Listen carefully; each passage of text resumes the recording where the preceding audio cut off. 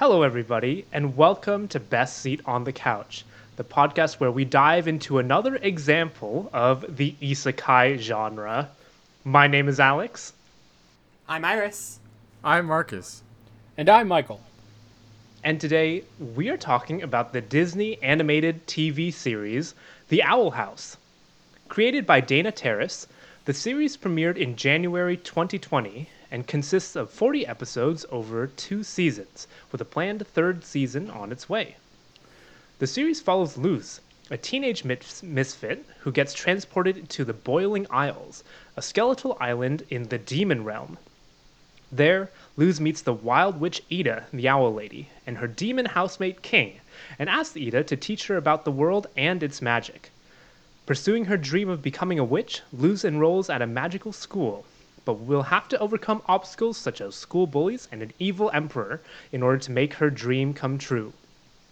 The series was met with critical acclaim, with the first season having a 100% rating on Rotten Tomatoes.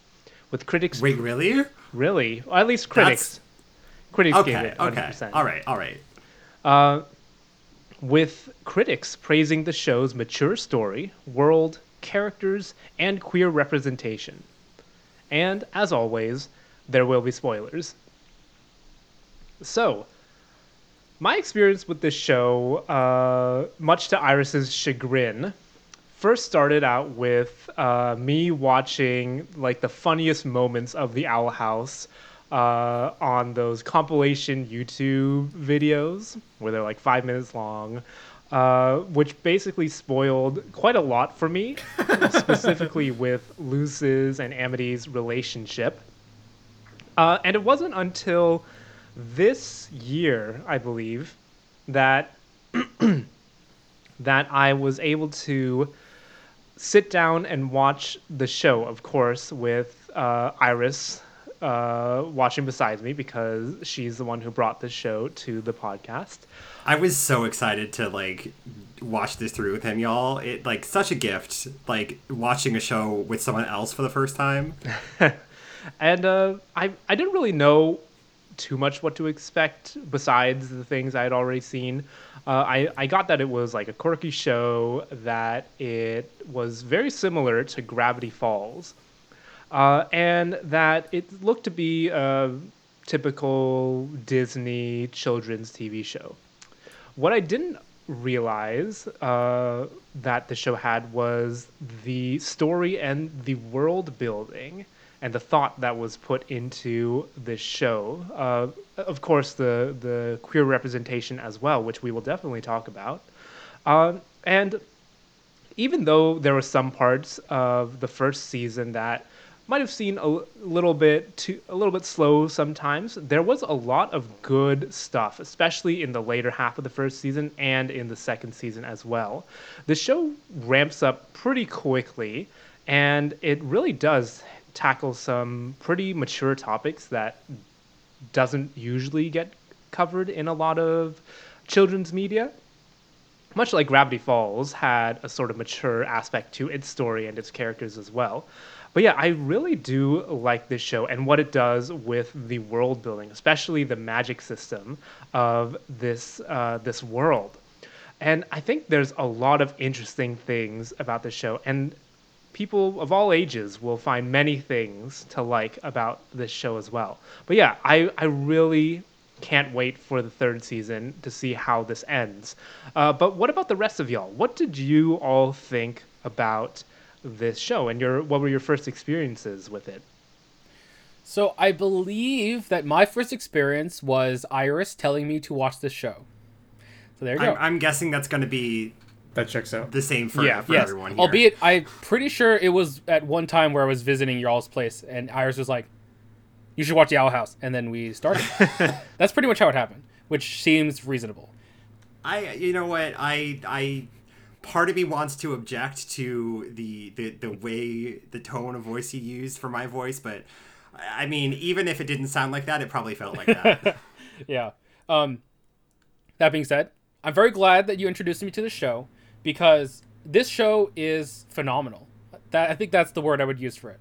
So I knew going in, to a certain extent, that this was quote unquote related to Gravity Falls in some way.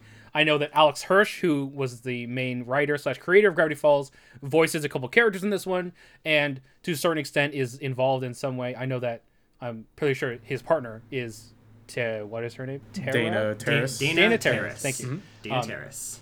So like, you know, that kind of related, and also there's some like quote unquote meta, like they are technically in the same universe thing. Anyway, I don't actually think they are. what wasn't there a whole thing about okay, Ida dated yeah. Grunkle Stan? That's okay. That's like a very I know. like that is like 3 levels removed. Exactly. From That's like it's like the third level on the you have to- iceberg. you have to go iceberg, to the a iceberg. joking, like a joking writer's commentary to Yeah. even get anything of that. Yeah, I wouldn't be surprised if that is somehow how it ended up, but whatever. That being said, I think that I actually like this show better than Gravity Falls. All right, let's get into it. Gravity Falls is amazing. And for me, Gravity Falls had this specialness to it. This, like, it felt free to just do whatever the hell it wanted to, and it was able to justify all of that nonsense in a very fun and very deep way, I think. And Gravity Falls, like, to a certain extent, is a very, like, a very broad, reaching kind of show. I don't think it is very deep in terms of its themes or its messages. It's just, like, a lot of fun, and then near the end, you get into some, like, you know, so the bonds of what family and trusting each other means, and, you know, all of that good jazz. I think that the Owl House somehow has a more tight, not concise, but focused theme, world, writing, and story than all of Gravity Falls. Its themes, like, literally, obviously the first episode is about Luz, like, not conforming to society or whatever, and to a certain extent, when I watched that first episode, I was like, yeah, that's what this episode's going to be about. It's about, like, not fitting in and being weird. And then I realized slowly over the course of the entire show that is the entire the entire message of the show and theme of the show is about resistance to being labeled into a box, right? Literally. That's what the whole coven system is about, is like restricting magic in into certain elements rather than being wild witches and being free to express yourself or combine magics and stuff like that. So, this show somehow, this is like not the first time, but it's one of those moments where you get to have the best of both worlds somehow.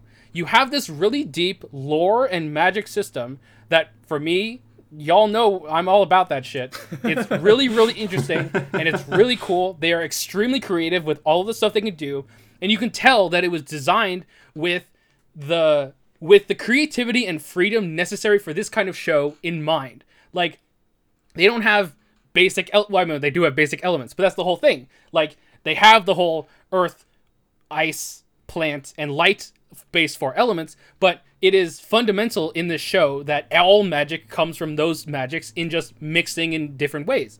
And so when they're able to do that kind of stuff of being like, I did this thing and mixed it this way to create this other thing, and then you get to the level of, like, you have the 9 covens and you have the Emperor's Coven, you have this deep, rich magic system that is also what the show is about, both in its world building and in its narrative and in its theme.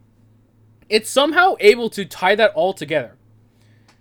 So, basically what I'm trying to say is somehow they're, like, you know, I feel like to some people, and I know that we've had this conversation on this podcast, like, it feels like you can't have the best of both worlds, where you're like, oh, but this show has, like, really deep world building, but, like, the story itself is kind of meh, whatever. Or you're like, the story is, like, excellent and stuff. It's not very deep, though. Like, you know, there's, like, all this background stuff that we don't really care about. Somehow this show is able to do both, and I think it's phenomenal. Damn. You waiting for me to go, Iris? You want to go last? Yeah, I'm gonna round it out. Okay, all right. Well, let me start by saying that I'm just gonna shit on this show. No, I'm just kidding. I was so prepared to unfriend you in real life. Yeah, Michael, most of your points are very apt. My background with watching the show, I did not follow onto Iris's, I guess, initial recommendations for me to watch the show, and I was only prompted to watch it because we're discussing it on this podcast episode. So I waited till the very last minute. I think Iris is very nervous about my opinion on this show because my opinions on Steven Universe and Gravity Falls are, were definitely a little bit more muted, I suppose. But Michael, a lot of your points are absolutely correct. I think that Gravity Falls was Alex Hirsch's kind of first initial attempt at doing something in that style, and he did a really good job. But you could tell that, as you mentioned, the whole narrative about family kind of just gets lumped on at the end, and it doesn't. There's no lead up to it. There's no real, it's mostly just two and a half seasons of fucking around before they eventually get to a world ending scenario that wraps the show up together. The Owl House, on the contrary, very, very nicely done. The number of different kind of plot threads, or not even plot threads, they're like little mini threads, little mini character arcs and individual kind of things that would normally only consist of one episode in a TV show end up being brought back a couple episodes later, and in a way that's understandable and honestly pretty impressive. It's very cool how a lot of the different threads kind of interweave and come together and put together a narrative that is complex but very tight, Michael, as you put it. So I think that this show definitely improves quite a bit on where Gravity Falls left off. And, obviously I'm not giving all the credit to Alex Hirsch. Dana Terrace is the one who created the show. But you can definitely tell that they learned from what they could do better. However few things they could do better with Gravity Falls, they learned from that. And they put together something that, Michael, as you said, is honestly impressive that they were able to put together something that really feels like the best of both worlds. The only real criticisms I have of this show are that the first season takes a while to kind of get off its feet and ends, in my opinion, very, very poorly. I think that the finale of season 1 is probably some of the worst children's television I've watched. Really? We're going to get to that. By virtue of just the pacing and the way that they... Because here's the thing. When you have a narrative that's so well interconnected, when it frays and when the pacing, falters, and when things kind of feel like they were thrown in there for, advancing the plot, but in a very lazy way, it really, really shows. And I feel like the first season suffers from that. But the second season, completely and utterly excellent, and it ends on that really breathtaking cliffhanger, I guess. Can I just talk about the Collector's theme song? It's such a bop. Holy shit. Okay, hang on, wait, we're jumping the gun so hard here. We are. It is a bop though. You're right. First of all, Marcus, how dare you expose me like that in front of all of our viewers? And second of all, you're absolutely correct. I was sitting here being so nervous that y'all wouldn't like it, because here's the thing, y'all. Here's the thing. I have a very, very special place in my heart for this show. I honestly don't remember what prompted me to start watching it in the first place. It was a post on Reddit about the queer characters, and we're gonna get to a very detailed discussion of that later. But this show has much like Lose, worked its way into my heart. Haha. That's a quote from the one episode. I'm a shipper. I'm a shipper. It's terrible. But no, for real. This show has worked its way into a very core area of my persona, right? I put this easily right up there on the list with Steven Universe, with Avatar: The Last Airbender, with She-Ra and the Princesses of Power, with Gravity Falls, right? And we've joked before on this show that every one of us has a type of show that we bring in a lot. Michael likes to bring in mid 2000s nostalgia trips, and I forget what we said for you, Marcus. We all had a type. I remember there was a whole running conversation, and my type is the young adult kids show that starts off slowly and then gets really deep and real heavy and tackles some serious topics and gets very rich, but still manages to be a little bit, it's a young adult show at the end of the day. And I just love the Owl House so much. I mean, like, what is there not?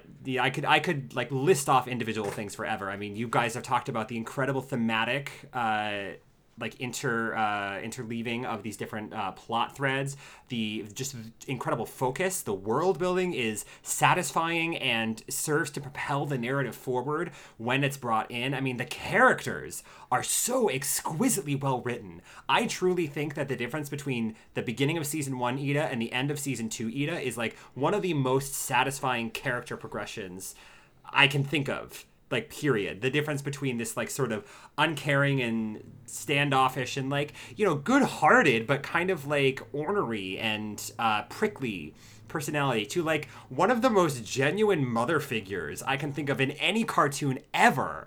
She's a great fucking mom, and that was not at all the case when we first met her. I mean, the way that these people so readily accept each other into their lives and improve each other through like showing love, it feels so real and it feels so three-dimensional, and it is just so satisfying to me to watch this. Of course, not even to mention, you know, the ultimate character arc of Amity going, you know, literally enemy, you know, rivals to friends to lovers, you know, like all the tropes.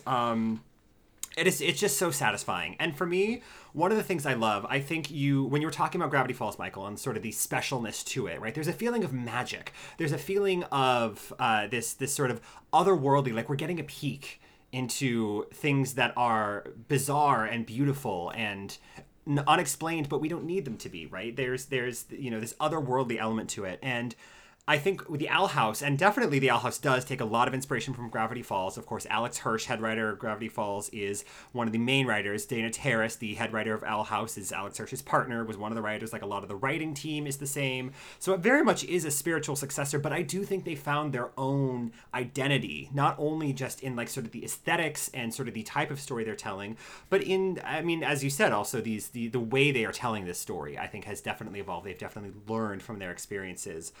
And so the thing is, like, you know, Gravity Falls, like, you know, opening up this world, you know, letting Dipper and Mabel peek behind the curtain. The Owl House is the story of Luz literally stepping through that door into the new world. And I am such a sucker for stories about a non-magical person being brought into a world of magic. That is my number one favorite thing. That shit is like crack. I just like something about that, something about the idea of, you know, finding this incredible, beautiful thing, and especially in Luz's case, something that she's been like, whether she knew it or not, like wanting her whole life, and the story of her getting to experience that, her getting to be a part of that, to immerse herself in this world and these people, and finding a place of belonging, is just so potent to me as a story. There was a meme going around about a month or so ago, or a meme or a Twitter post, I think it was actually, where the basic gist of it is like, you know, I rank magic systems by how possible it is for a non-magical person to gain magic. So Harry Potter, 0 out of 10, you know, and it went through all these like fandoms, and I sent that to Alex, and I was like, look, this is literally the Owl House. This is literally what I love so much about it, is that this person who is an outsider, who feels just rejected and isolated and so deeply alone and misunderstood in every way, can find this place that is so special to her. You know, and we're going to get into more character discussions, I imagine. Like, none of this works if we don't care about our characters. And I think Luz is very lovable and astonishingly manages to avoid a lot of the pitfalls that the sort of, you know, like peppy and upbeat and sees the good in everyone and all, you know, that kind of character archetype, I think, can very easily veer into something that a lot of people can find obnoxious or unrealistic. And I think Luz avoids that very well. You know, she's lovable and also feels realistic, like when the, you know, constantly upbeat doesn't work out for her. You know, she's not simply a one note. But I think this show does a great job, just as Gravity Falls did, of making us care about these people and about their lives and about their outcomes. And it's just chef kiss all around. I love this show so deeply. Yeah, y'all remember my comments about annoying kid protagonists in kid shows, right? Yeah. We'll discuss a little bit about that. Oh boy, I think I know what you're going to say, Marcus. But let us dive into our favorite characters and favorite moments for the show. this time I will let y'all go first. I do have my favorite moment. I hope you guys don't snipe it. But yeah, what do y'all think is your favorite character or favorite moment in the Owl House? I'll go first, I guess. I mean, it's Amity, so that's easy enough. Yeah, yeah. So okay, so basically, okay. Let me start over. I think that Amity's, it is a character arc. I don't know why I'm lying to myself. It is a character arc about how she starts off as this, kind of like prissy girl, only with the popular kids. Finds out that she actually can, actually have friends and all that stuff, all that jazz. I could understand it if someone thought that the heel turn was, I guess it's not a heel turn, but the turn. Yeah, exactly. Was too quick, because I actually do think that at least in the first like half of season 1, there is 2 episodes where Amity is actively antagonistic to Luce and mainly I wanted to call her Mabel for some reason. Willow, that's her name. And looking back, because I've rewatched this first season like 3 times now. In my head, I imagined it more antagonistic. It actually isn't. It's more subtle than that. I feel like a lot of her comments are less like, what is her name? The other girl, the actual really mean one.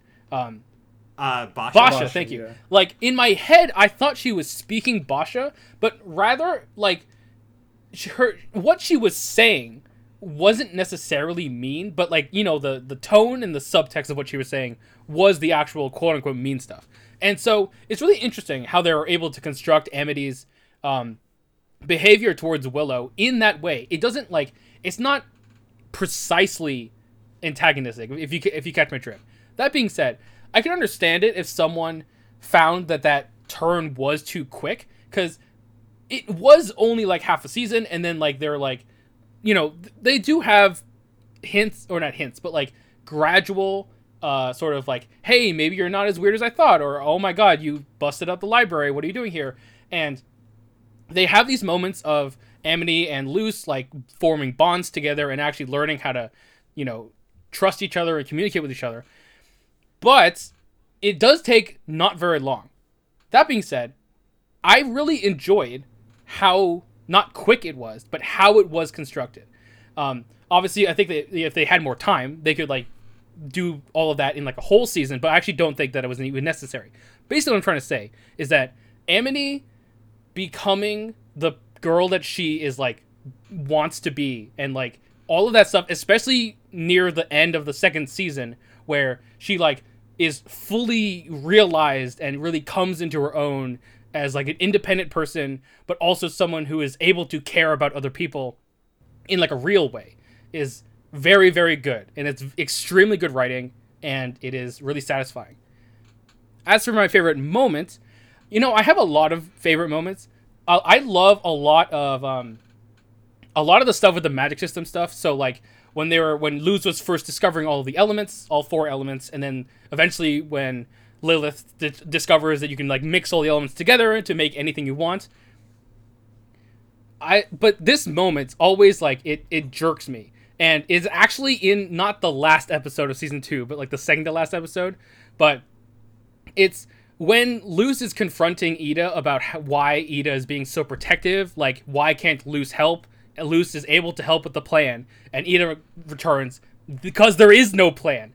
And that moment always gets me, because there is so much of Ida's transformation in that line, basically, of like, she has no plan. That has always been her thing, that she doesn't have a plan, but now it is the worst thing in the world, that she and Lilith have no idea what to do, right? They're by themselves, basically. And now that Luce is in her life, as well as King, of course, like, it hurts so much more. That's a favorite moment. I'm sure there's a lot of others, but that'll be the one for it now. It could change at any day, really. I'm gonna pick a character that's not one of the main 4. Is it Steve? It's not Steve. Although Steve is an excellent okay, character. This show has some fantastic side characters. Let's just point out, like Steve, Nosy, whatever her name ended up being, the like pig dude, you know, Principal Bump. Principal Bob. The principal My is very dude. good. Hieronymus Bump with the most luscious locks anyone has ever known. The previous principal in like the half episode he showed up was also very funny. I fucking love in that episode when it pans up to his portrait on the wall, and then like it's a painting of his face, and then his horns have like two tiny paintings on the sides so they can fit. Yeah. Yeah, I'm gonna go with Lilith. I think Lilith, you know, she follows the kind of standard, you know, starts out as the villain very clearly, you know, kind of not super chill with how, I don't know, like harsh Belos is, and then eventually switches sides and becomes, you know, kind of a lovable side character in the main cast. And her entire sense of humor is very funny. Her relationship with Hootie is very funny. I think it's just another example of one of many of the character arcs that, or you know, character developments that goes very well and is written very well throughout the course of this show. And I think that you definitely see the way that both Lilith and Ida like improve both of their characters through their sisterly bond, and that starts with, you know, sharing the curse, but obviously their banter and the episode they have with their mother and all that stuff is it's a very cool way to kind of both improve Ida's motherly instincts and how much she cares for Luz, and also improve Lilith's, you know, trying to move away from constantly seeking approval and stuff. I just wanted to mention one of the best line readings I've ever heard, and it's near the latter half of season 2, I believe. I forgot exactly what they were talking about, but they were talking about something about the Emperor, and everyone's like, "Lilith, didn't you know anything about this? You were like the head of the Emperor's Coven," and she says, "I'm starting to think I was not very good at my job." Yeah, that was really So funny. And as for favorite moment, I'm actually going to pick favorite episode. And it's the one in season 2, the Hootie episode, I guess, where he goes through. Yep. It's the Who Tales of fucking Boss thought? Say episode. Yeah, it really is, because no one fucking imagined. Like, I know, Marcus, Michael, y'all weren't watching season 2 as it aired, but everyone had like strong predictions about when the Luz Amity like relationship would become a thing. Nobody predicted it would be in the Hootie like mini-sode episode. That was out of left field. Which, I mean, if you asked me, I think that the fact that they decided to use the reveal there in that episode kind of feels a little like, you could have done better. But honestly, I think it's somehow very so weird that it works. Yeah, it's very along the lines of what this show would do and how they, you know, would want to kind of throw that at you. But the reason why I'm choosing it is because when I first started watching season 1, Hootie was by far the least favorite character that I had. I thought he was the most annoying piece of shit in the entire show, and he was. To be fair, all the characters agree with you. Yeah, everyone in the show agrees with you. And he was a very annoying piece of shit, but they actually develop him. They develop him through the first, you know, season and a half, so that by that time that episode comes along, it makes sense for him to be helping King, makes sense for him to be helping Ida, makes sense for him to be helping Luz and Amity. I think that's a part of the reason why I like Hootie as a character so much, is because he is annoying, yes, but it's because of the in-world acknowledgement that he is annoying that makes him endearing, if that makes any sense. Like, if he's annoying, but everyone is supposed to be on board with it, then that makes it more annoying. This way, it's like the flip side. I think it works. Yeah, and I also want to point out with that particular episode, how brilliant is it to, like, develop Hootie's character and give us like a Hootie focused episode so we get to know more about him, and then use that as the vehicle to advance three very, very, very important pieces of character progression for every single one, because that is the episode we get Harpy Ida, we get King's powers, and we get Luz and Amity dating. I love how like, Ida in that episode is like, "Stop, Hootie! You actually strangely helped us. It's fine." Yeah. Also, the moment where like, he was trying to help me ask out Amity, and then Ida's just immediately like, "Oh damn, do you want to?"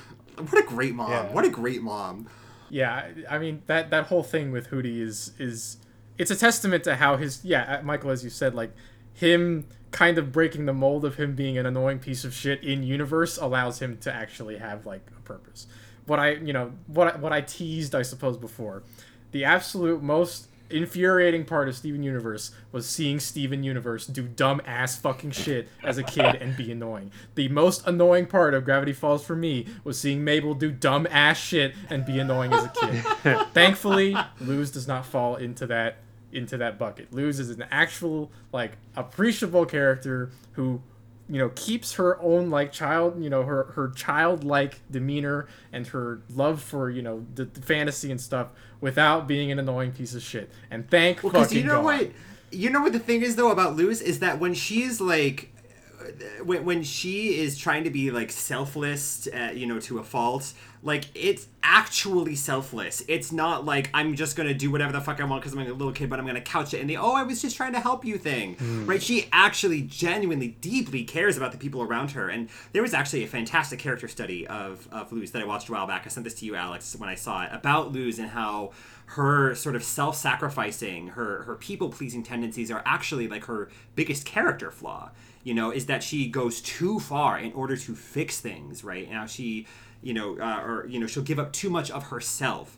And it's, you know, such a fascinating thing that, you know, because in many ways that's what makes her lovable. That's what, you know, makes the sort of endlessly optimistic sort of shtick work. And also the fact that it's not literally endless. Like, we do see other emotions, you know, and we do see her, like, actually get mad at people and, you know, have a, you know, real human, like, emotional makeup. Like, Yeah, she's not SpongeBob. she's not SpongeBob, you know, with thank the Lord. Yeah, I mean, there's just so much to unpack. There's so much to unpack with every single character here. Favorite character, Amity's already been mentioned, and of course I love Amity, of course because I love the gays, and of course because I love the enemies to lovers trope when it's done well. I will point out, so I don't get misquoted later, when it's done well, because when it's done poorly it can be like toxic and just kind of gross to watch, but this is done really well and it's very satisfying. I've already talked a little bit about Ida and her character development. I mean, look, I'm going to talk about Luz some more, actually, because no one's mentioned her yet. Like, she's such a fascinating compilation of, in some ways, contradictions, because she is so, like, deeply motivated by family, right? She's so deeply, like, connected to her mother and so deeply connected to the people that she loves, and yet she has this incredible push forward away from them, right? The whole setup of this pull between the two worlds, right? There's there's a whole thing, you know, it's like, you were like that one weird kid in middle school if you read the books and you didn't understand why the protagonist went back to the normal world at the end of the book, which I can definitely empathize with in some cases. But Luz has, like, she's got this, like, incredible pull between, her mother and her other mother, right? Her family, right? This place where she belongs. And the story of, like, watching her trying to figure out who she is and where she belongs and what she's doing, watching her grow from someone who's just kind of, like, running around, like, letting snakes loose in the school hallway and setting off fireworks during her book report, to someone who's, like, standing up to, a literal, like, god emperor figure and, like, putting her life on the line for not only the people she loves, but for what she believes in. It's just the way that she grows up. I mean, every character grows up. Every character has such a glow up. That's literally just what we've been saying, right? Is that from the beginning of the show to the end, every character becomes a better version of themselves, and it's so satisfying. As for favorite moment, I'm going to surprise all of you. This is not a Lumity moment, because I bet you were all expecting me to say, like, the kiss or the confession or something. This is not a Lumity moment. Crikey, I just discovered it's called Lumity. What the fuck? That's terrible. That is the ship name. That's terrible. Look, it's better. Look, the Disney Twitter tried to make it Lose-mity, and that was shot down quickly. That's worse. What would you call it? I don't know. Not Lumity. In any case, one thing that I think this show does fantastically well, like sickeningly, like it's unfair how good this show is at it, is dramatic reveals. The oh shit moments where we just have to stop and be like, oh, that's what's going on. And there are plenty of them to talk about. I mean, the reveal of the like the past Golden Guards, and in the inside Belos's mind of just the hallway filled with broken Golden Guard masks. The reveal of the Titan trappers and what they were actually, what their real nature was. I might be buying into the end of season cliffhanger hype when I say this, but my favorite moment is the collector's reveal. Every moment from when the collector shows up to, the like them escaping through the portal, because wow, what a terrifying villain! What a terrifying villain wrapped up in what must be like, honestly, the only point of comparison is Bill Cipher, because it's this incredible menace, like mixed exquisitely well with this childlike, this like truly like star child, completely out of touch with any kind of reality persona. And the way that this kid casually is like, oh, let's play a game, I'm it, we're gonna play tag, I'm it, and then just kills air quotes, because we know he's not actually dead, but like kills Belos. It's terrifying, it's shocking. We literally have like a full shot on every single character's like stunned silence, and it's just like it works in that moment because that's what we're feeling. I think I said oh shit out loud like when that happened. The way that just a second later, they're having to like maneuver this child god into saving everybody's lives because he thinks it's all a game, and the way he just reaches up and moves the moon out of the sky, like these reveals of like what the collector is and what he can do just sort of like smack you out of nowhere, and it's just got so much impact. I think the show has just so good at doing that sort of dramatic reveal. It definitely got very real at the end of season 2. Oh, and we will spend a section talking about the end and the future of this series, because I do want to talk a little bit about that. But I suppose I should say my favorite character and favorite moments. I'm going to choose a character that hasn't been said yet, so I'm obviously going to go with King. Because, like you said, Iris, and like we've all been saying, each character that's been introduced in this show, whether it's through the quote-unquote slice of life episodes or the storyful episodes, gets their character progressed in some way or another. And at the very beginning, King was he was kind of like the furry mascot of the show, kind of like the pet, I guess you could say. He was Alex Hirsch. He was just the opportunity for Alex Hirsch to be Alex Hirsch in front of a microphone. Yeah, exactly. He was just there for jokes and to act cute, basically. But as the story progressed, they somehow found a way to make his character, his like entire being, be quite relevant to the story, and also to explore his character and what it means to be like quote unquote an orphan who doesn't know their birth parents, who's trying to search for their own sense of family, and who eventually finds it in Ida and Luz. I think he does call them his mother and his sister, because he does get adopted in the end of one of the episodes. I can't remember which, but the whole exploration of King's inner struggles really does not stop from the start of season 2 to the end of season 2, ending with the last episode, King's Tide, and how he kind of goes on this self actualization journey at the end, trying to figure out who he is as a Titan, and to appreciate this relative that he's been living on this entire time, because the Boiling Isles is a gigantic Titan skeleton. And I think it was handled in such an introspective way, especially in King's Tide in the last episode, of how he's kind of going on a motorcycle ride with Steve and just enjoying himself. So I really, really like King's journey from becoming a joke character to an actual really interesting and impactful side character as well. As for favorite moments, Michael, you mentioned the discovery of the magic system. I'm going to highlight specifically episode 12, which is the snow episode, where Luz is trying to learn a different spell than the light spell. And she goes to this like witch's training ground, and we have a fun little scene with Amity. But the payoff is a specific scene when she is, for some reason or another, trapped in, I think, some kind of prison or ice cage or something.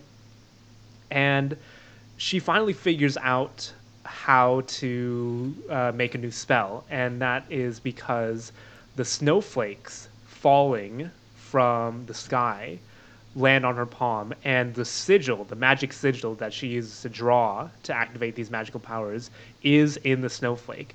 And it's such an interesting concept for a magic system and for a magical world to have these powers be tied into like the nature of the world itself. I think she finds another sigil from tracing the stars in the sky. Yeah, all these different ways these four basic sigils appear in the world. It's just so interesting, and really, it pays off in a big way, especially in advancing the story and the world as well. I also do want to shout out one last scene for best animation, which is the Hunter and Amity fight in episode 9 of season 2, when they're fighting for the Titan's blood and the key. That was just so well animated, and the fight choreography was top notch, chef's kiss. Also, the Ida and Lilith fight at the end of season 1, top notch fight choreography. That was some like real magic slugging happening. And just another quick point on the I forget the name of the episode, but the one, in the mountains where Luz learns the ice spell for the first time. There are so many like tiny little sidebars that I'm not going to go too far into this because otherwise we would be here for a year.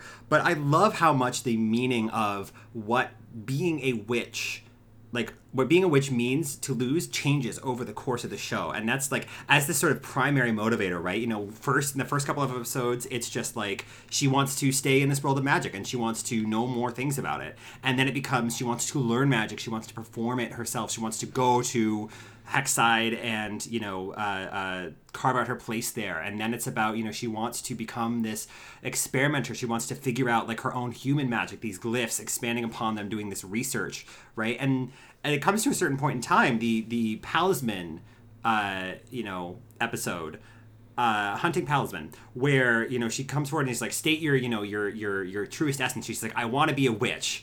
And it's like, that doesn't have the same meaning for you anymore. It fails to inspire that sort of reaction. Because like being a witch to her it's not like she's kind of there. She is a student. She is learning her own magic. And it's like, what is driving her forward at this point? We love it when status quo changes. We love it when writing moves us to a new place. And so many cartoons don't do that. So. Mm-hmm. Yeah, I especially love like how Luz changes over the course of this entire show, and also you mentioned this earlier, Iris, in the video that you sent me, but the representation of her, I don't know if it's quite a mental illness, but mental illness is a strong word, and I think that's the phrase also implies like a sort of discrete quality to it that I don't think the character study video is quite going for. But I will say that I would phrase it as her struggles with being overly self-sacrificing. Yeah, well, that too, and also the fact that she I think one of the hang-ups that people might have about Luz's character is the fact that she lies a lot, especially in the last couple episodes. She holds a lot of like, she doesn't talk to Amity for I forget which episode it is, but she like refuses to talk to Amity about the problems she's having. Same with Ida, same with King.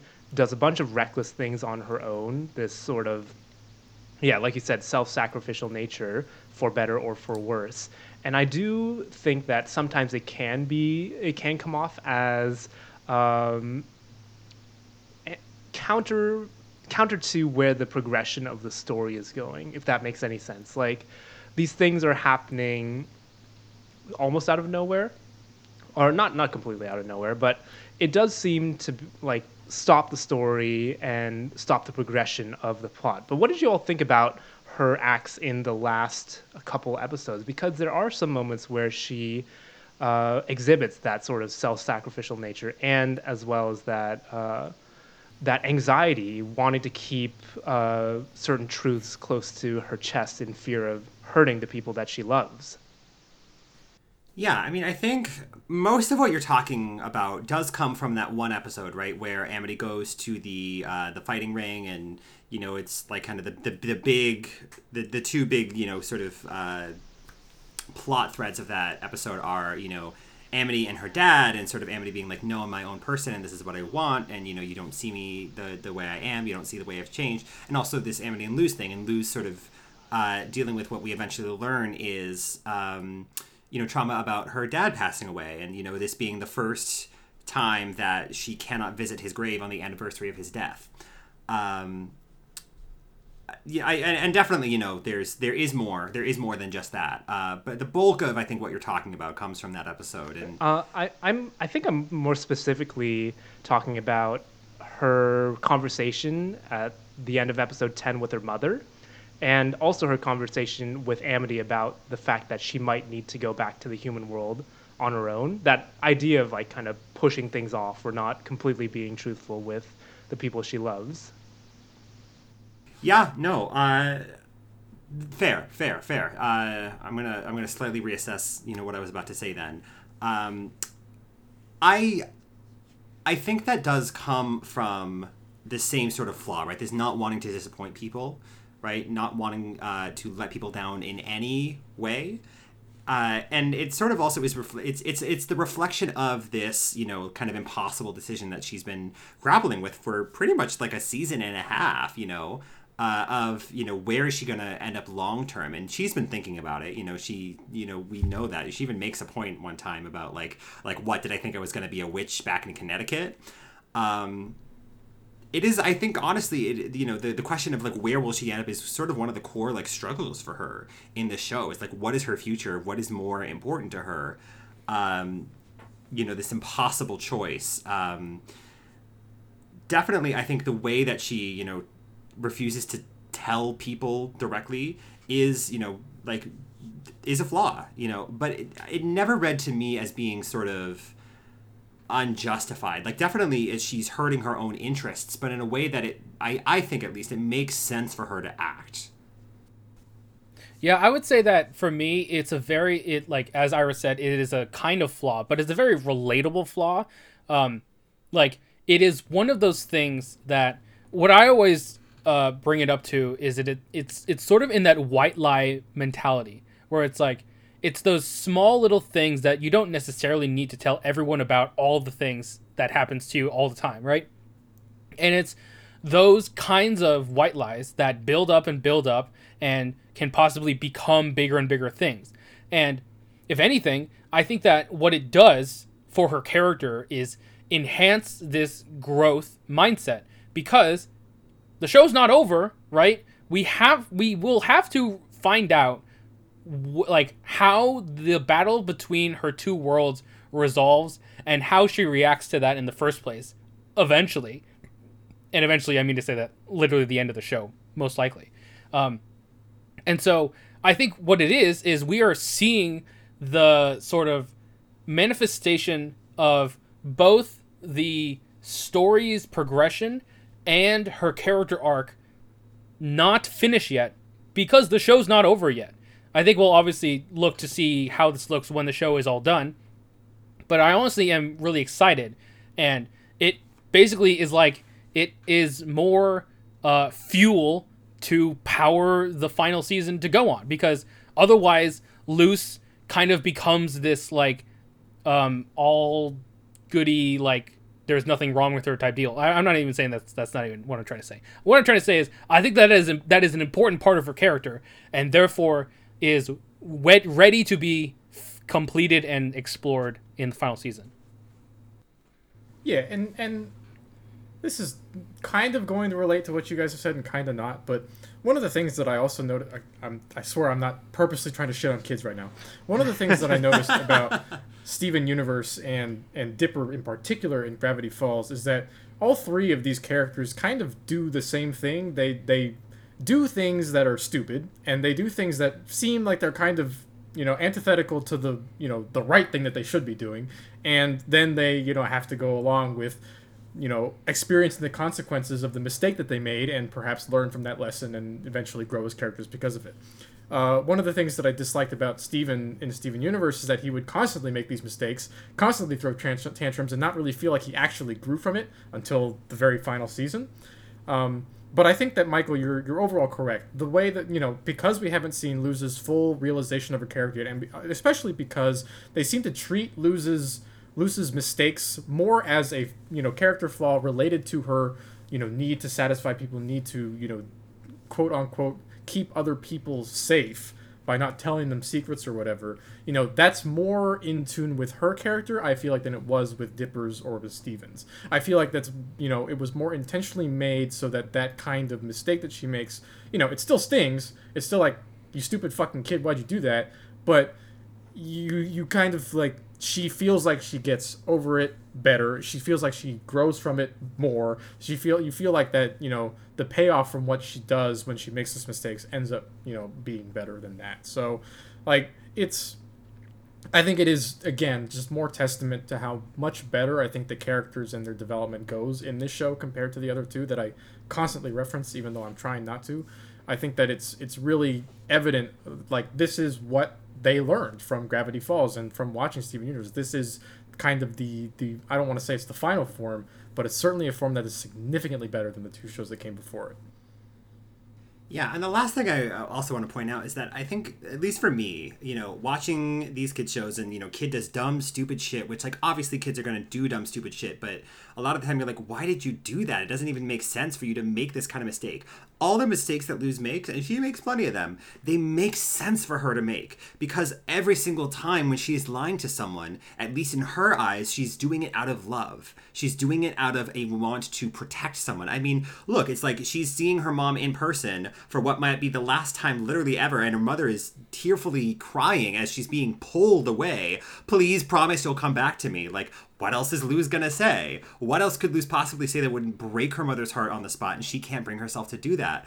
But then she gets back and it's like, oh, how'd the meeting with your mom go? And it's like, I can't tell my second adoptive mother and my adoptive brother that, like, I promised that I would leave them behind forever. Like, how could I possibly tell them that? That would break their heart, right? So it's because I feel like, because it is so, like, evident to us why she is making the choices she's making, even though we know they're bad from this third party perspective, we understand. And that's what I think makes it a lot more palatable than, say, other shows that might do similar things, or have similar but not quite the same arcs. Mm-hmm. Yeah, and we are going to have to see how this all changes and all concludes in the third and final season of The Owl House. But let's take a moment to talk a little bit about the queer representation in this show, because we've talked about shows with queer representation before. Iris, you've brought Steven Universe, you've brought She-Ra to the shows. Those are the ones off the top of my head. I can't remember if we... Yeah, I mean, I feel like I cannot remember every single thing we've talked about, and I'd have to pull open the list of our episodes in order to, like, really confirm. But there's been, I mean, there's a difference between, like, having queer representation being present and having it be, like, front and center. And this is definitely a show where that is front and center, which is uncommon, I think. I mean, just in a general sense, but also, like, for what we've talked about on this show. And I will just say, before anything else that you're going to say, because I know you have questions to pose, like, thanks be to the gays for bringing us this show, because if there were not gays in this show, I might have stumbled across it eventually, but I'm pretty sure it is, like, discussion of, oh, hey, sapphic relationship in a Disney Channel headliner show, like, big deal, alert, the picture from the end of Grom with Luz and Amity dancing being posted on every, image board on the internet. Like, that's what brought the show to my attention. Yeah. And while I can't speak for Steven Universe because I don't have as much experience watching that show as I did She-Ra, for some reason I can't quite place exactly why it feels this way, but like you said, the representation in the Owl House feels much more natural in this show than in She-Ra. I don't know if natural is a word, but it definitely feels like it fits the world that they've built.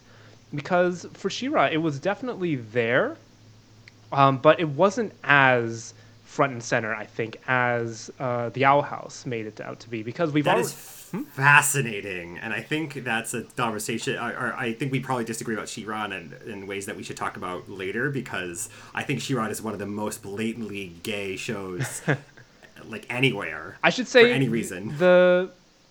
I should say it happens faster. It felt like in the Owl House than in She-Ra. Probably because She-Ra had There are fewer seasons. Yeah, there. there are few Yeah, seasons. Yeah, so She-Ra had 5 seasons, so like. But yeah, what are your all thoughts about the queer representation in the Owl House and how it tied into the story itself? I think it's fantastic. So, I think what they were able to do, and like I don't have so much to say on this because I don't have a lot of experience with this, but it just works. Like it's one of those things where it's hard to pin down like details. Maybe it's not hard, but it's difficult for me to pin down details of why it works. But it just works. It's just like it's there and it's the show. I think that for me, it's the reason that I love it when it is I love how front and center Amity and Luce's relationship on screen is because one, we are deeply invested and already care about both Amity and Luce's relationships. And this is not even to say that Amity and Luce's relationship is the only queer representation on the show. There are several others as well. But their relationship obviously is like the thing that's in the spotlight. And as Iris said, is the thing that draws people like Iris or anyone else in. And I think that People like Iris. I'm sorry. Okay. Is there something you want to say here? like Iris that trolls Twitter to look at, I don't know, whatever. What I mean to say is that Wait a second. Now I actually want to know what you were about no, to say. I here. literally was just trying to reference you being like, "Hey, I found out because this thing was posted." So that's what I'm saying. Anyway, Highly sus. truthfully, their relationship works because one, we are already invested in these characters. Two, we already care deeply for these characters, and three, it's just a lot of fun to see these two characters play off of each other and interact in this way. Like, if y'all notice, the first episode after they officially become a couple in season 2, after the Hootie episode, they are not in the same room, except for like the very beginning of the episode, right? It's literally the next episode is Eclipse Lake. I'm fairly confident, and Yeah. Luce is sick. Amity goes to Eclipse Lake, and it is Amity is already stressing about like, oh, am I actually being a good girlfriend? What are these messages that Luce is sending me and stuff?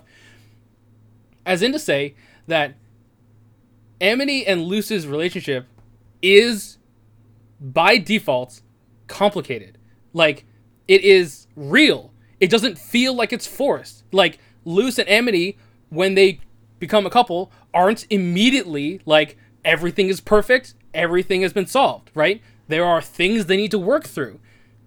Luce's and Amity's like how they communicate with each other. Literally in the episode where Amity wants to go fight the thing, that entire episode is about them trying to communicate with each other. And therefore, because this show is able to spend so much time talking and working through an actual like relationship between two people, it feels real. And there you are. I think it works because it just feels real. Yeah, that's exactly it, Michael. And I think what you just said made my thought about She-Ra kind of crystallize in my mind. I really do like how the Owl House has the confession or them getting together in the middle of season 2 because, like Yeah. you said, we have that time to explore their relationship. Because so many rom-coms or so many ship arcs or romantic arcs end, or that like first kiss or that first confession happens at the end of the season, and that's what happened in She-Ra as well. They kiss at the end of the final season, and then everything's like, oh, everything's great, we're all together now. But they don't take the time to explore that relationship, and the fact that the Owl House does really, I feel like it sets it apart from these other shows. other shows like She-Ra. That's like the only one I've watched in this vein. Yeah, so hello, Iris, resident queer on this podcast. I swear, by the way, I here- swear that that's not what I mean, but sorry. Oh, no. I'm saying it. I'm I saying mean, honestly, I would because say it. I would say it. you if weren't did, brave enough yeah. to say it, so No, I'm serious though. Whatever. I'm totally fucking with you, dude. You're so fine. I don't think you have the capacity to say something that I would be genuinely offended about. Well, I'm just kidding. Let me start. I don't think you have the capacity. Anyway. Okay. Yeah, I'm gonna drop a hot take on you, which is that everything, and this is less of a hot take about the show and more of like a sort of the queer theory kind of zoomed out aspect. Everything you guys have been talking about, what you guys have been describing is a good, satisfying, romantic relationship Exactly. Yep. depicted in media. Period. Regardless of whether or not the people involved are gay or not. Yep. And that's exactly it. I think the way you phrase the question, how do you feel about the queer representation, air quotes, it's sort of a weird way to pose it, because it's not like, Dana Terrace got up one day and is like, hey, I'm gonna decide, hey, by the way, when I'm writing the Owl House, we're gonna put a gay thing up front so people can see what being gay is like. It's not like, I mean, granted, representation is a noble goal, but that's not what the point of this was, and bar everything else, Luz and Amity's relationship is good representation because it is a good story first and foremost.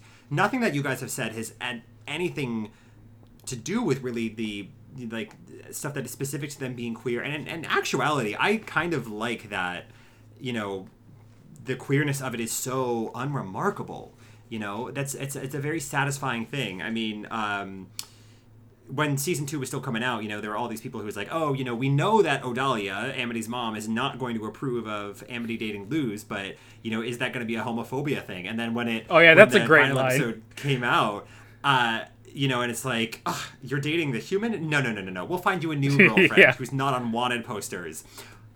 People are like, hey, you know what? She may be a classist piece of trash, but she's not homophobic. And I just appreciate that it's never a question in this world. It's never an issue. It's, we don't have a hackneyed thing where Luz is like, oh, the fact that I liked girls as a little kid was, so traumatizing to me. And we don't have a forced thing of oh, you're so, it just is, all the focus is on the relationship. And not anything else is said. And honestly, I think that is what makes for good representation, right? The reason that representation matters is, in some ways, people to see themselves on screen, and in some ways to tell stories that don't get to be told, and in some ways to normalize it. But I really think what this show does well, and one of the reasons that, queer folks flock to shows with queer characters, their life depends on it, they gather around them like oases in the desert, is that there just are no good queer relationships on TV and in movies. There just are none, and there are so many, just about any famous romance, movie or TV show or book or anything you could think of is going to be, almost certainly featuring a straight couple, two cishet characters, and that there's nothing wrong with that. But the point is, there is a difference between engaging with a story about romance of people who are like you versus people who are unlike you in this very fundamental to the romance, to the specifics of the romantic relationship kind of way. And I think what makes the Owl House so great, what makes their depiction of Amity and Luz's relationship so great, is that it just is good on its own terms, irrespective of them being queer. And it's just so satisfying. It is filling that need, filling that gap that is left by just about almost every other story that it gets told in Hollywood and in just today's society in general. So I don't even know that I would agree with phrasing the question as, is it, how do you feel about the queer representation? The question really should be, how do you feel about the depiction of their relationship? And the fact that it is representation is one small part of it. Yeah, I think echoing that point, we are getting to a point where there is more examples of non-heterosexual relationships, on screen. You can say queer. You can say queer. Non-heterosexual relationships on It's not. screen. I promise. It is just a word. It's not even really. In any case, I think that, nowadays we are seeing more representation. Well, it's hard to call it representation because what ends up happening is, Alex, as you kind of said it kind of ends up in that rom-com-ish kind of thing where they throw it at you and they're like, here's a bunch of straight couples and also we have this gay couple here, and you can see this gay couple and it's there, and now we have satisfied our quota for Netflix or some shit. What I really didn't like about She-Ra was that it kind of felt like there were a lot of these mini little relationships going on, regardless of whether or not they were heterosexual or not. But the drama surrounding them, and also the fact that the show was so long that they couldn't dedicate so much effort to, fleshing each one of them out in a way that felt satisfying. It just kind of felt like they were, like literally the showrunner was like, make it gayer, and somebody made it gayer. Like, that sounds pretty crass coming from, somebody who, wasn't very approving of She-Ra when we discussed it here. But I think that it's such a breath of fresh air to see the depiction of a relationship that starts out very small and then grows with, the Grom episode, and then grows even further, and then ends up at the Hootie episode and crescendos, and then it still has its place in the limelight, but it's not the forefront anymore. There's a kind of a falling action per se, where you get to see the relationship play out, and you get to see these two people who are very clearly new to a relationship try and work it out like kids would. And I think that's just really, like Iris, as you said, I think that's just really genuine. It's good to see. And I really like that, obviously I'm not going to say exactly what you just said, but I really like that in addition to showing a relationship, irregardless of who's involved in it, that they showed a relationship and all of its negatives and positives and all of the outside forces that impact it, and how that builds characters, how that improves Luz and improves Amity, to be better people, both to each other and just in general. Hey, Alex, can our next episode be a revisit of She-Ra? Because I really think there's a lot of things that got left unsaid when we talked about it 2 years ago that I want to hash out with y'all. I'm going to be honest, I probably wouldn't watch it again, but... Yeah, no, I wouldn't expect you to. And it's a good thing that the show we are talking about is something that I agree with all your points on. So, I wanted to add one last thing, and it was the strength of having the relationship present during... sorry, I shouldn't say the relationship. A relationship present during the actual show. The only one that pops to mind, other than Legend of Korra, actually, to be fair, and that was like a relationship with Korra and like Mako or whatever. But the relationship that comes into mind is from the Dragon Prince, Callum and Rayla. Rayla, thank you. did you just did you remember their ship name and not their actual names? Yeah. If I recall, they got together in season 2. Is that right? That or early season 3. Yeah, something like that. Yeah, like mid-season 3. No, mid-season 3. It was pretty late. Mid-season 3, sure.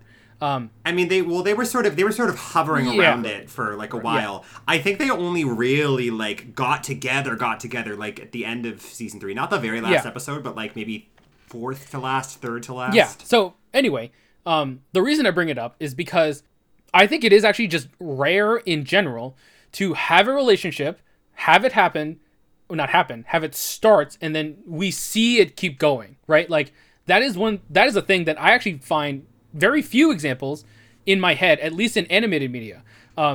In more long form media, like, live action TV shows, that can happen, obviously, but they don't necessarily dedicate a lot of time to it, and it is not always, basically what I'm trying to say, okay, I'm going to bring up a live action TV show. I'm sorry for the heresy, okay? What? Yeah, okay, all right. Okay, we literally talked about Pacific Rim last week, but okay, go on. No, but this has I don't know why this is an issue. Has literally nothing to do with anything. Okay, I'm talking about the live action Battlestar Galactica remake. Okay, so you're the only one here who knows anything about that, including I guarantee every single person who's listening to this right now knows nothing about that. A main relationship in that series, spoilers, is between Admiral Adama and the president of the colonies, okay? They get together, like, okay, that's the thing. They actually technically get together at the end of like near the end of the 4th season, but like you really only feel like their relationship is actually a thing at literally the last minute, and then she dies. So whatever. But spoilers. Basically, why I'm bringing this up is that like it's very rare that you get the follow through, and even in like rom-coms, it's like it's so much of a will they won't they, and when they get together, oh, we're done. In not Weathering with You, the other one, Kimi no Nawa, like it literally the entire movie is, will they get together?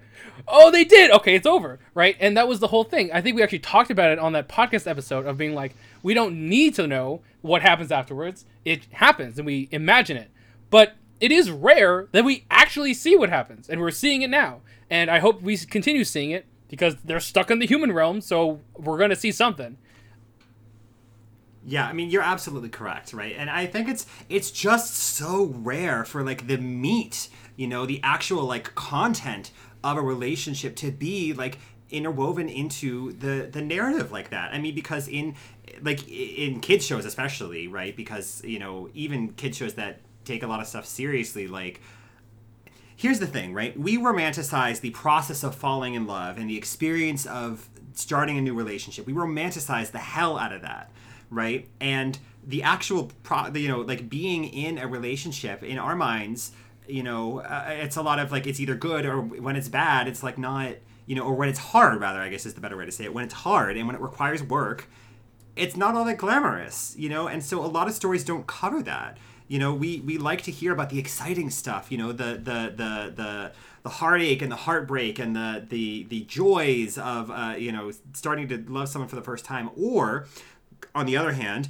established relationships are used, put in jeopardy to heighten dramatic tension, right? To increase the stakes of the narrative being told. And that's, I think, probably what happened with Battlestar Galactica, right? The relationship only became real when they needed to take it away to make a death more impactful. No, I haven't actually seen the show. She dies of cancer. So. It's fine. It's fine.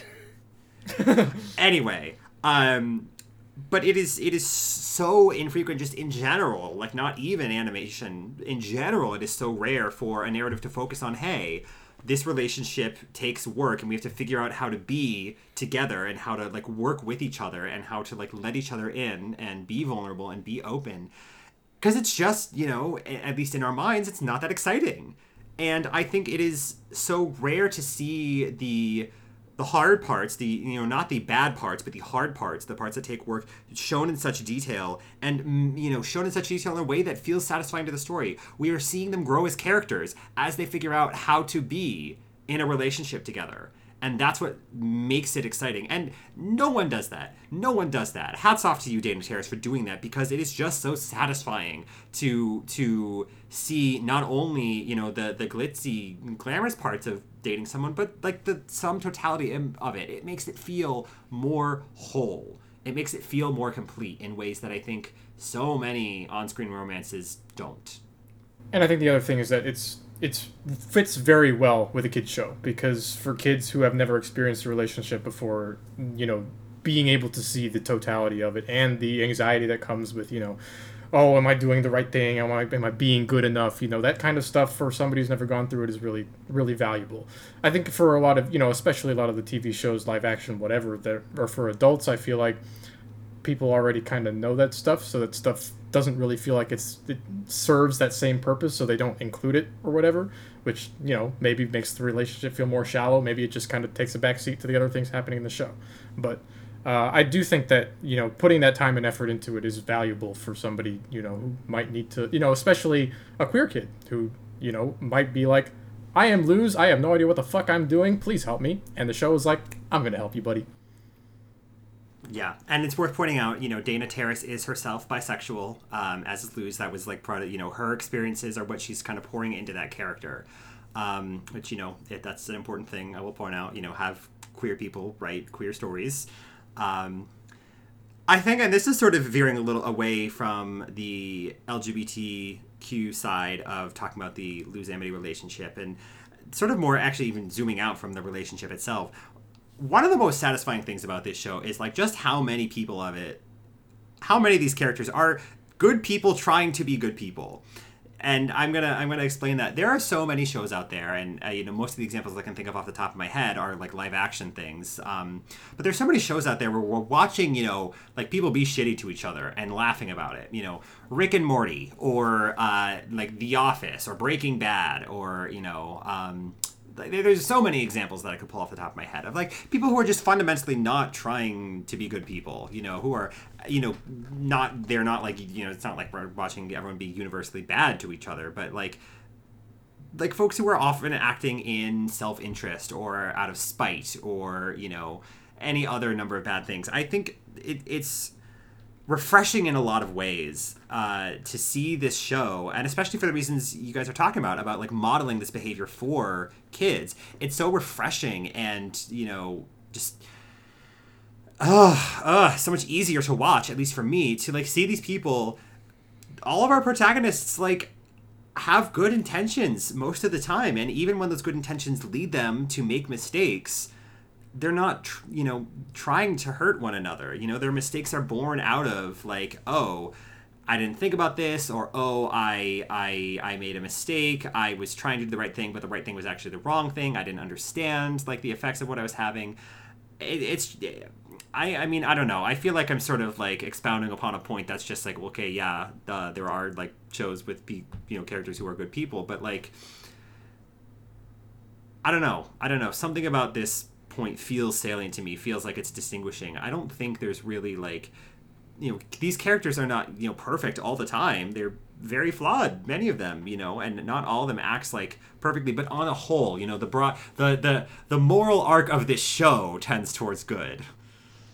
I mean, yeah, I don't know if I can speak to whether that is completely unique in shows, but it's definitely not unique, but it feels uncommon. It feels rare even to me. But let's take a moment to round up this show right here, to talk about the not good people, more specifically the villains of this series. I thought you were gonna say the Disney execs.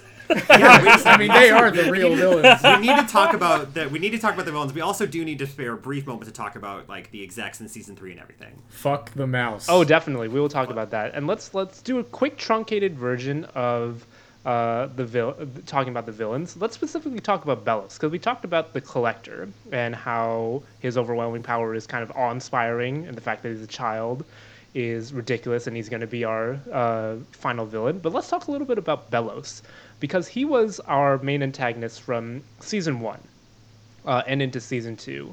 I personally think that he is a really menacing villain. He's the kind of cold and calculating type that has plans within plans, and who kind of just looks down on a bunch of people however he can. And I really did like what he brought to the table for this series, just the way that he talks to Luz and kind of offers these ultimatums to her. It's just so satisfying whenever he's on scene, even with the reveal that he, spoilers, is another human at the end. But yeah, there's so many weird secrets of him and Hunter particularly that still have not been expounded on. But yeah, what did y'all think about Belos particularly? I mean, I think he's fantastically written. I love me a good villain, and Belos ticks a lot of boxes. The menace that he's got, right? That the threatening aura, I'm thinking particularly, and there are also, there's a fantastic character analyses of Belos on YouTube that you can find if you look around. But like the scene at the end of season 1 where he and Luz are fighting in the basement of the Conformatorium, right? Where she shows up and he's like, no, you and I are gonna have to talk, human.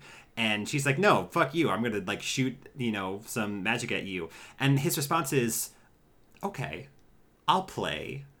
And then starts like not even fighting her. She's fighting him. He's toying with her. And obviously, we know that Luz is no match for any fully fledged mage, but the way he just seems like he's so casually willing to be like, you're so much not a threat with me, like, I'll indulge you. Give it your best shot. I'll try.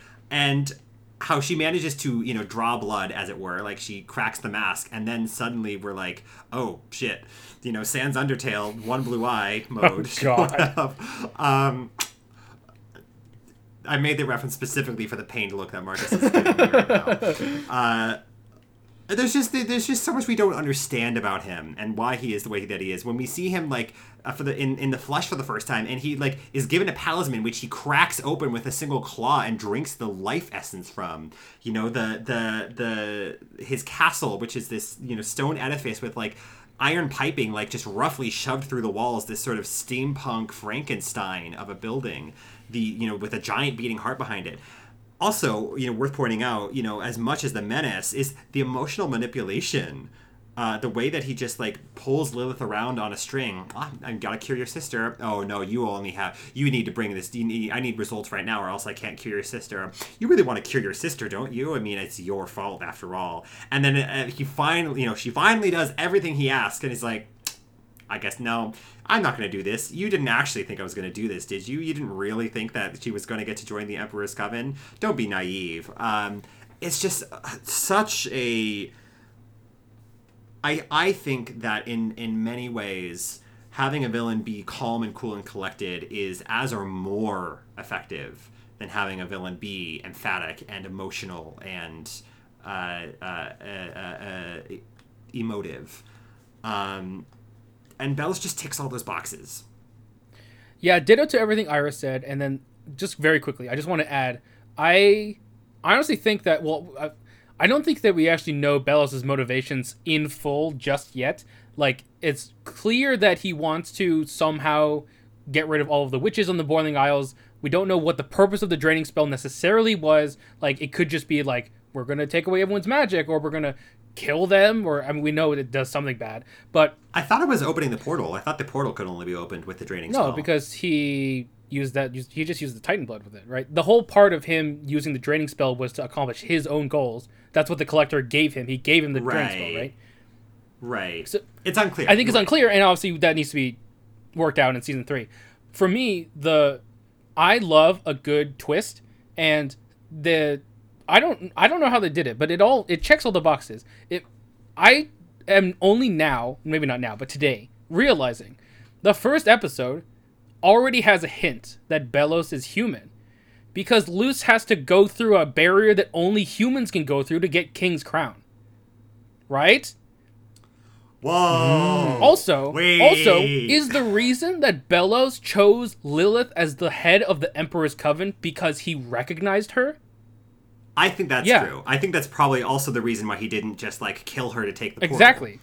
In the end of season 1, because he knew that she hadn't yet gone back in time. So there's so many things about damn, they must have planned this from day 1 or something. Seriously. I only am now realizing the human barrier thing because it's such a throwaway thing. It's we need to do the thing, and King is being weird. We're gonna just support him in all of the ways we can. It's one of those things that you just hand wave away. It's just for the contrivance for the sake of the episode. But I actually think that I don't know.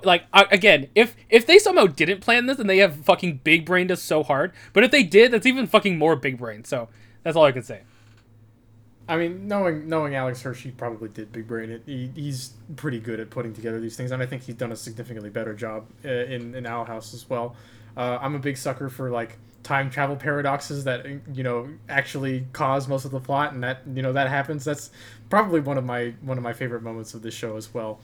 My I guess take for season 3 is that Bellos was trying to get all the magic so that it could be human again without all that, icky, gooey stuff, and that he will have a change of heart and he will be on the side of the protagonist in season 3, every fucking other character in this show. This isn't Steven Universe. They're not redeeming every single person. I think the redemption arcs we've seen have when people have genuinely deserved it. Genuine prediction. I know this is not necessarily okay, I'm going to use all the facts. We know that via the curator at the museum in Connecticut, we know that 2 humans were sent into the demon realm, right? So obviously the theory, I don't know if this is obvious, but the theories are that Hunter is I forgot what is his term. He's Grimwalker. He's a Grimwalker of that other human, potentially Philip's brother, perhaps.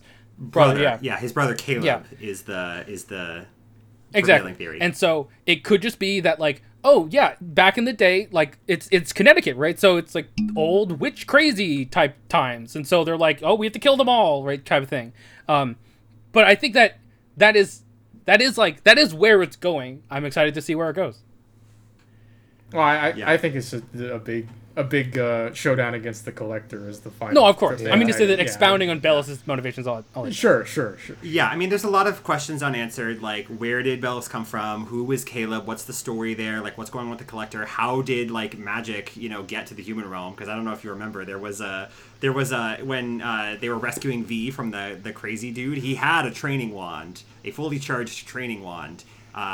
So there's that question. Also, there's a lot of threads left to answer. The whole thing about like the Collector is spoofing that the Titan is speaking to him, and I have a theory that the Titan is actually trying to speak with Luce, and that's why she can see all the sigils, and why Philip had so much trouble actually finding all the sigils. It took him fucking years to find the light one because Luce had to tell him, right? So like, why couldn't he figure it out? Clearly, I should have planned like a writer's We should desk have, yeah, theory segment. wall. I made the segment for a reason. Very well. Yeah, that's yeah. Yeah, I think We're so out of time. yeah, I think the biggest thing that I'm worried about is the fact that we have so many questions That's true. left. Because if you didn't know, the Owl House has been it was supposed to have a third season of 20 episodes, same as the first couple seasons as well, but the show got shortened into 3 episodes of 40 minutes each. And the fact that we have so many things we need to cover, the final fight against the Collector, resolving Bellows, getting back to the Boiling Isles, resolving what happened to King, resolving what happened to Ida, all these things, I feel like they're going to be very hard-pressed to end this show in a satisfying way with the time frame they've been given. I do not envy their position. I can only cross my fingers and hope that they nail it, but I am honestly tempering my expectations for this last season just because of how they've been shoehorned into these 3 episodes, which is totally not fair to them. Just as a quick aside, I actually do think that, and this only happened recently, but I believe that the show times were extended to an hour per episode. There's no way, because they're way too late in the production process for that. We'll have to I saw We'll that have in to news figure it out somewhere, later. but But I will say, Dana Terrace has spoken on those concerns that there's going to be no time, and basically the consensus from the crew is that like, yes, it sucks that they don't get the episodes that they were promised. They literally make a throwaway comment about we could go to the beach if we had time for 20 more adventures. But in the show they make that comment. But Dana Terrace has gone on Twitter to say like, look, we know it's not ideal, but what we've been able to do with this 3rd season is actually really freaking spectacular. We've been able to do so much that we weren't planning to do. And this constraint has actually brought out some new ideas that we would have never figured out otherwise. We're really excited about. So, and her thing was, she wants people to not go into the 3rd season already having decided that it's bad, with a defeatist attitude. And I'm willing to extend her the, so much more than the benefit of the doubt, because, she's already proven time and time again that she is a fantastic writer. Her team is a fantastic team of writers, and I believe that they have the capacity to pull it off and do something that we are going to be astounded by. All right. Well, I think that'll do it for us, folks. Thank you so much for listening. This week's video you can watch on YouTube is called The Witch, which is an animation versus Minecraft episode by Alan Beaker. So go check that out. Thought it was very thematic. And next week, I am bringing to the podcast Tom and Jerry. So once again, thank you so much for listening, folks. And you will hear from us next week. Bye-bye. goodbye. Thanks, Thank everyone. you.